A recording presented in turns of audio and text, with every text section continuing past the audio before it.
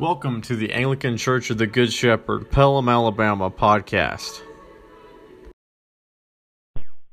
Heavenly Father, we thank you so much that you allow us to join with your Son, our Savior, Jesus Christ, in calling you Father. Teach us, O Lord, as your children, to know what it is to truly love you, to know what it is to truly be loved, and help and assist us, O Lord, not merely to pray the Lord's Prayer, not merely to confess the Apostles' Creed, but to live by it, to be molded by it, to be shaped by these words that you gift us, O Lord, the power of the revelation of your Holy Spirit and the scriptures that we have received. We thank you for all these gifts, O Lord, and we pray in Jesus' name. Amen. We gather now at that time of the year where it's cool one moment, crisp, cold even, and then it slightly warms up. And this in-between stage of the changing of seasons. And on a morning like this morning, you really feel and you can taste Advent in the air. On that eve in which we transition from Trinity Tide, from after Pentecost, heading in full headlong into this season of Advent itself. Can you feel it? Can you feel that in the air as we approach the season of anticipation, of awaiting, in which our King shall return? It's in the cool of the air. It's in the change of the season. It's the color of the leaves coming alive. It's that whispering in the wind that, for me at least, I see that change is coming. I'm reminded that even though the leaves are disappearing, even though the change is becoming clear, as autumn will give way to that brutal, bleak midwinter, that there is hope warming up inside each one of us, inside the souls of men, not because we have hope within ourselves, because we have been given hope. We who once were hopeless have been given hope. We who once despised our Lord are loved by our Lord. We who loved him love because he first loved us. We who nailed him to a tree, he comes down from and leaps out of the tomb. We who bound him upon that cross, he uses to break the bonds of death that shackle us. And we who forgive each other can only do so because he first forgave us. And so we enter into Matthew chapter 18 in verse 21. And we have a situation, a scenario where Peter asks a question that we all should be asking, a question we probably thought to ourselves before we ever opened up the scriptures and heard this passage for the first time in our lives, of how many times should I really forgive somebody? It's a question that we still struggle with to this day. We have guidance quite clear from the scripture, and yet if we're honest with ourselves, we know that there's always a line that we draw. We say, thus far, no further. If they cross that line, that's it. That's the end of it. We put a line within our fleshly hearts in which we say that we can't forgive any further. And this parable that we're given after we hear not only Peter's response, which is generous, by the way, but our own Lord's over and abundant generousness, his grace. We hear this parable that serves as a warning for us who walk in the Christian life. And this all comes from a conversation that had just happened. It wasn't in our reading today, but it was a question that came about in verse 15 in chapter 8, in which Christ is teaching. He says, if your brother sins against you, go tell him his fault, man to man, person to person, between you and him alone. Don't make a public spectacle about it. And if he listens to you, you've gained your brother. But if he does not listen, take one or two others along with you, so that every charge may be established by the evidence of 2 or 3 witnesses. Christ bearing witness to the law that he gave in the Old Covenant, on the testimony of 2 or 3 witnesses. Verse 17, but if that person still refuses to listen to them, tell it to the church, to the body, to the gathering. And if he refuses to listen even to the church, let him be to you as a Gentile and a tax collector. Excommunication, excluding from the body. Verse 18, truly I say to you, whatever you bind on earth shall be bound in heaven, and whatever you loose on earth shall be loosed in heaven. Again I say to you, if 2 of you agree on earth about anything they ask, It will be done for them by my Father in heaven. For where two or three are gathered in my name, there I am among them. Now, for those of us who do the daily offices, we hear that echoed in a prayer, the prayer of St. John Chrysostom. Because two or three are gathered together, the Lord will grant our requests that are asked faithfully in the Lord, in the Spirit. And this context has just happened where Jesus has talked about discipline, has talked about how to confront somebody who has wronged you. And so that's why Jesus then comes up to me. Peter then comes up in verse 21. And Peter asks the following, verse 21, Lord, how often will my brother who sinned against me and I forgive him? You've set out the procedure for me on how to handle this properly.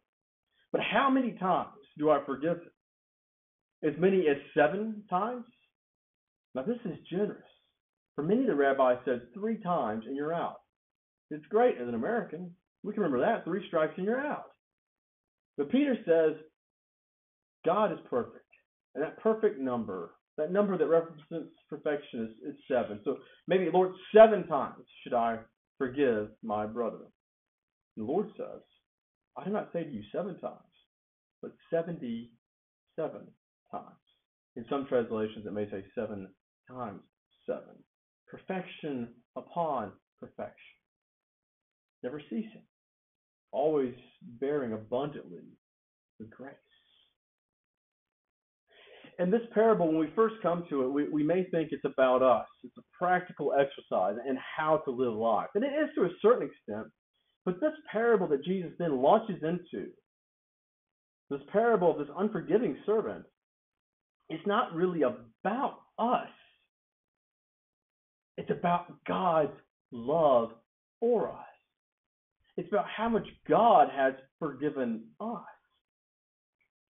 Because the wages that we owe, they aren't measured in 10,000 talents, which, by the way, would be billions of dollars. I mean, just simply impossible to pay, especially if you're not a billionaire like this servant is. But that's where we are. Our wages have heaped up so high to heaven. The only thing we have to pay is our lives. It's death. Paul says the wages of sin is death. And yet, the king, just as in this parable we heard just a moment ago, he pays for it on our behalf. He pays and erases, destroys this insurmountable debt that we owe to death.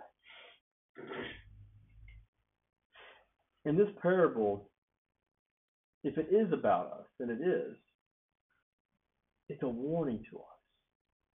A warning to remember how gracious our God is.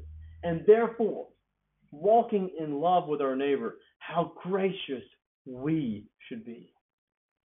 How cautious we should be to take upon the mantle ourselves, to make ourselves God yet again, and declare that we are not going to be forgiving.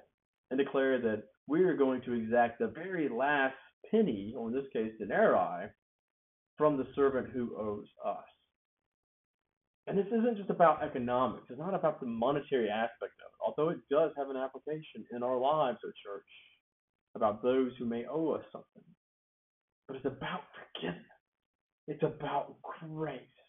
It's about not taking our salvation so lightly when Christ promises us not merely to save us, but to transform us in his salvation by and through what he accomplished on the cross, by and through the Spirit that he's gifted us.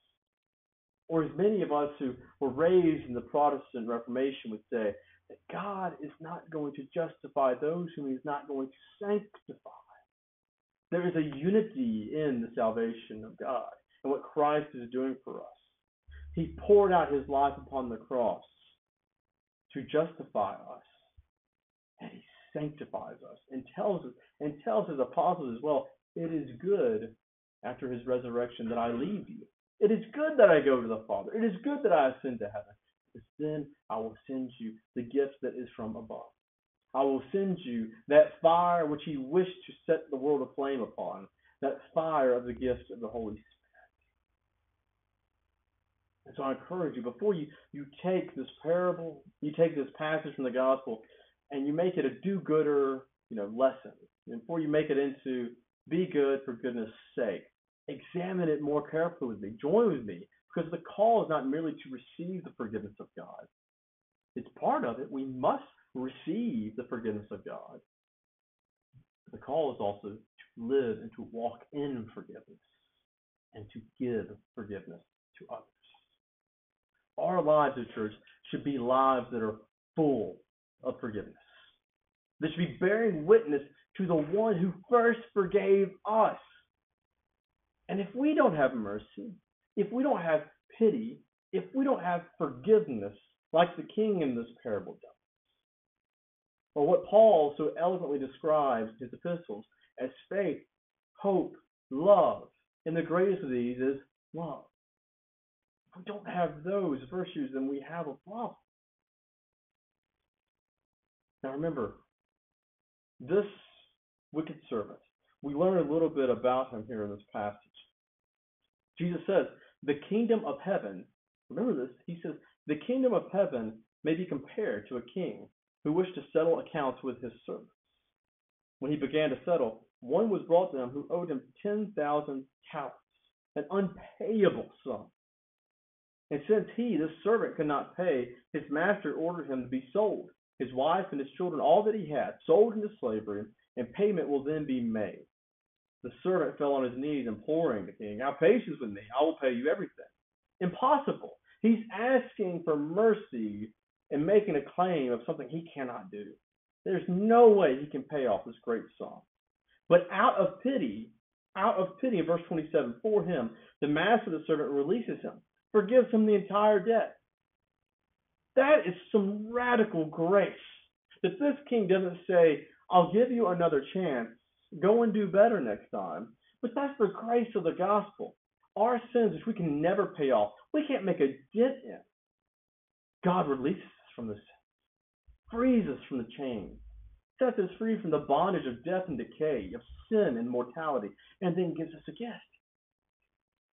But the gift of forgiveness is also the gift of equipping us to now walk in new life. Because for this man who's had his debt released from him, now he no longer works for this master. Now he's a free man. Now he's no longer bound to paying off this debt. Now he is free. He is now free to do what? He can serve himself, or he can serve his king. And here's the warning. He serves himself. Because what do we hear? In verse 28, the same servant went out. He found one of his fellow servants who owed him 100 denarii. And he seizes him. And he begins to choke him. Pay what you owe. It's radical to go from the radical grace to the radical hardness of heart that we see in this servant. And Christians, there are too many of us in the church who are just like this servant. We like to think, yes, with God, I'm in the good. My sins are forgiven. But I will expound the very last penny, or I will hold over this anger of something someone has done to me for so long. I will hold this guilt above them. And even if they don't even know that I feel this way, in my heart, the weights of the scales of justice in my eyes are tilted against them. And the person may not even know that this is how you feel. And yet, in your heart of hearts, if you admit it, you'd say, all I want to do is choke them and say, pay what you owe. You have wronged me. Make it right. You owe me. But that's not the way of Christ. That's not the way of God. God has forgiven us so that we may go forth and forgive others and point to the one who forgave us. Why are we so forgiving? Because he has forgiven us so much more than we could ever repay. And that's the only reason why I can even forgive you. I don't even have the right heart or the right mind, yet he gives me the Spirit to go forth and to forgive. And what do the other fellow servants do? They look at this and they're shocked. I mean, after all, the servant who is choking the other servant saying, pay what you owe, the servant who owes very little, this denarii, he tells him the exact same words almost that the other servant claimed to the king. Have patience with me. I will pay you. The same words coming out of a different servant's mouth. And yet this servant who was forgiven so much refuses. He puts him in prison, in debtor's prison that would be, until he's going to pay the very last debt. The fellow servants are astounded, are shocked by this. And they go and they bring word to the master, to the king. And what happens? Verse 32, the master summoned him and said to him, "You wicked servant, I forgave you all that debt because you pleaded with me. And should you not have mercy on your fellow servant, as I had mercy on you?" And in anger his master delivered him to the jailers. And a translation may say the torturers, because the jails in these time periods were not good places to be, until he should pay all of his debt. And then Jesus ends with a kicker. So also my heavenly Father will do to every one of you if you do not forgive your brother from your heart. These are hard words. If we're honest with ourselves, they're impossible words to live by. The Heavenly Father will do the same if we don't forgive from the heart. But that's the hardest part to forgive. It's far easier, I think, at least my own experience, of being owed something and saying, like, forget about it. Don't worry about it. It's just money, Or doing something for someone. Bringing the meal, like, I'll pay you back. Don't worry about it. It's not something meant to be owed. It's just grace to be given.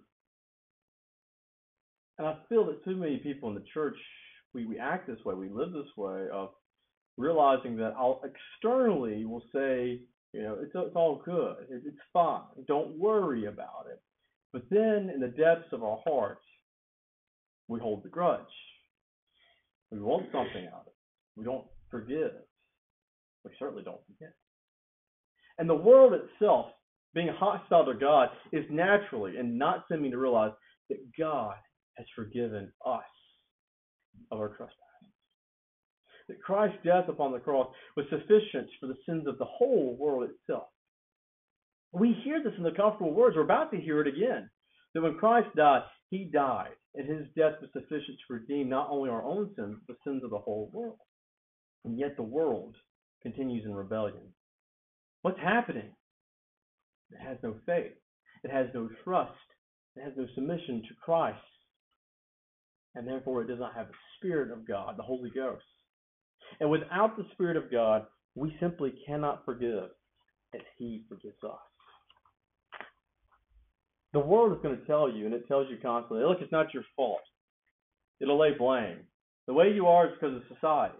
It's because of institutions failing you. It's because of the government. It's because of the way culture is. It's because it's your genetics. It's the molecules. It's because we're just made of stuff.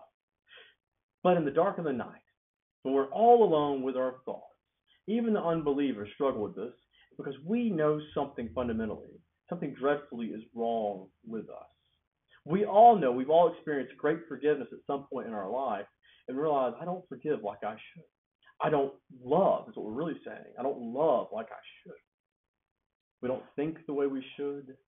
We don't love the way we should. We certainly don't forgive as Christ is commanding us here today. And that's evidence of this deep rebellion we have against our Creator, of how far our natural flesh, our natural hearts are from God. But there's good news, church. There is good news, sinner. Good news that God himself, Jesus, became man to destroy that veil of separation between him and his creation.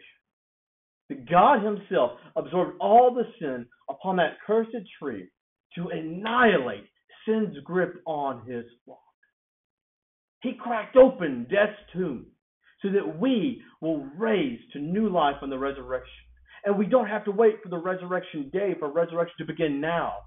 Because he has bound up Satan, and he promises to protect his flock, for he is a good shepherd. And he defends us and he protects us. And resurrection has already begun today. We celebrate the resurrection today and every Sunday because we have resurrected hearts, new hearts being given into us.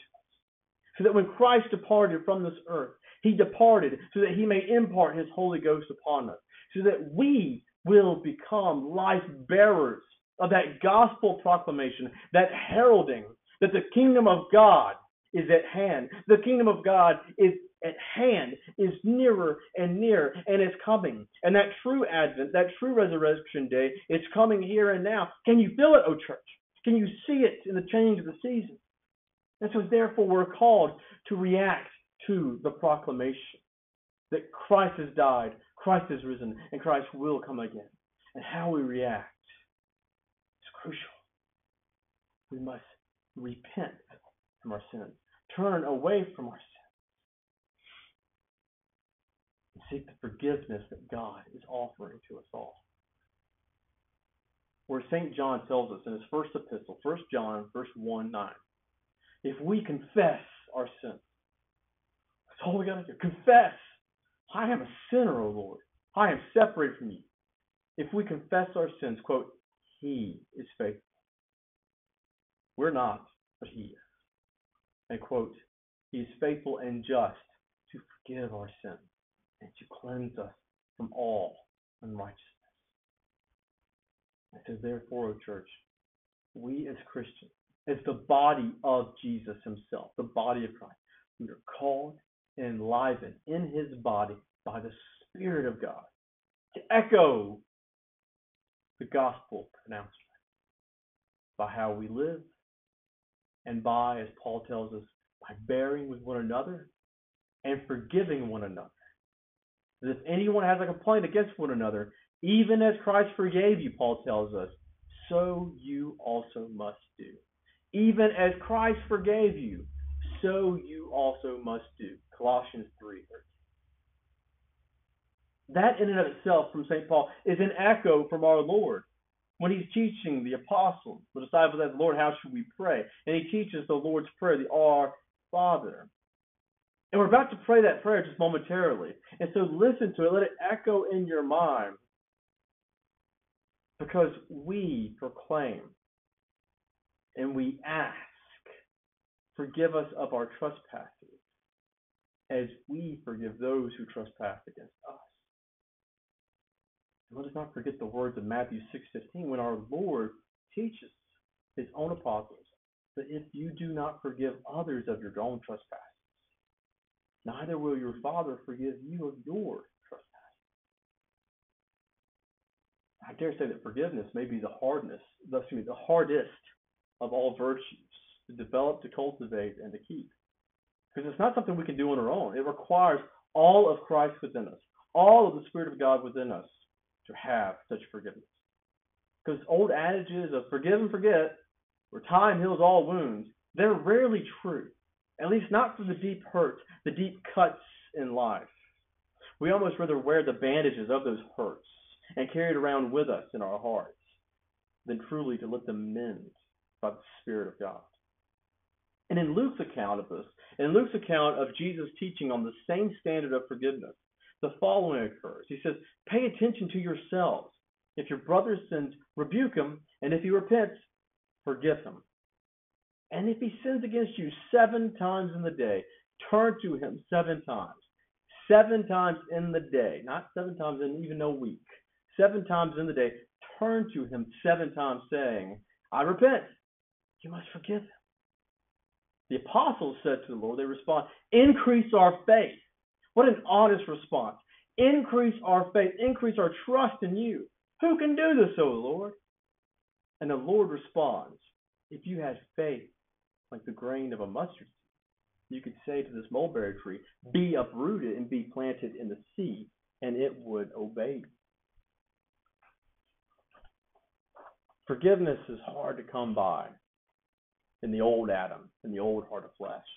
But from the heart of faith, the new heart the Spirit gives us, the Spirit will provide abundantly the forgiveness that can only come from God. All we have to do is ask, Lord, I need you. To pray to the Lord, to approach the throne of grace. God, you know exactly who I am and how I am. And I can't forgive, not on my own. God, forgive for me. As you have forgiven me, give me your heart, O Lord, to forgive the one who has wronged me. To open myself up again, to being hurt once again. Just as your son was hurt once again by every blow that hit him upon the tree, every blow that hit him on the face, by the crown of thorns, God, give me the love to say with our Lord, forgive them, O Lord, for they know not what they do. Church, it's a hard task, but we are not left alone. We are given good news and hope. Hope that comes from the words here in Philippians, the words from St. Paul, when he tells us in Philippians 1, in verse 6, I am sure of this, that he who began a good work in you will bring it to completion at the day of Jesus Christ. He who began the good work within you, who gave you your faith, who justified you by the blood of the Lamb, he will bring it to completion. And it will be made all complete and whole. We will be made new creatures completely and fully on the day of Jesus Christ. Verse 7, it's right for me to feel this way about you all because I hold you in my heart. You are all partakers with me in this grace, both in my own imprisonment and in the defense and confirmation of the gospel. For God is my witness, how I yearn for you all in the affection of Christ Jesus. And it's in my prayer, Paul praying over his church. And what is his prayer? That your love may abound more and more with knowledge and all discernment, so that you may approve what is excellent. Be so pure and blameless for the day of Christ that draws near, O church. For the day of Christ that, quote, will be filled with the fruit of righteousness that comes not from ourselves, but through Jesus Christ, to the glory and praise of God. Amen and amen. And church, that kind of fruit of righteousness, that glorification that we're being called into, that sanctification that's being poured out on us, it has real implications in this life. Because I know there is someone that is in your life and in your heart that you have not forgiven. There is someone that you still hold that debt within yourself. And it would hurt to forgive, and yet God is calling you to forgive. To forgive. And he's calling you to forgive daily, even on the small tasks in life. The way we speak to our spouse, to our children, to one another, to our own loved ones, and our own friends and family. And in a moment, we're going to hear from the exhortation. So for a moment, before you come to this table, hear the words of that exhortation. Remember what our Lord says. If you come to bring your gifts to the temple, but you have not forgiven someone, you have not repaid what you owe because you have wronged someone, you're on the other side of it. Go, and before you bring your gift to the temple, pay them what they owe. Make things right. Forgive them of what they owe you. Then bring your temple sacrifice.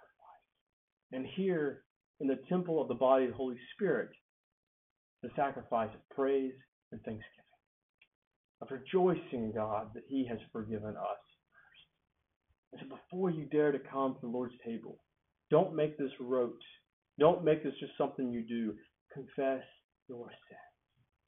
Own your own lack of forgiveness and ask God to graft into your heart that spirit of forgiveness that he has for you and that comes from the one who has forgiven us first. In the name of the Father, and the Son, and the Holy Spirit. Amen.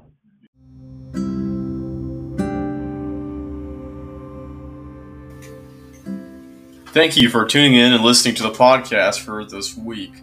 We're expanding our ministries at Church of the Good Shepherd and expanding our space as well in order to better accommodate our growing church family and also to minister to our children. If you feel led to give, please feel free to text the word SHARE to 1-888-364-GIVE. Or additionally, visit us at www.goodshepherdacna.com and go over to the menu item listed Donate to donate online. We appreciate any help that you can give, and we hope to see you soon. Come visit us on Sundays at 9 a.m. for Bible study and at 10:30 a.m. for Sunday worship. God bless.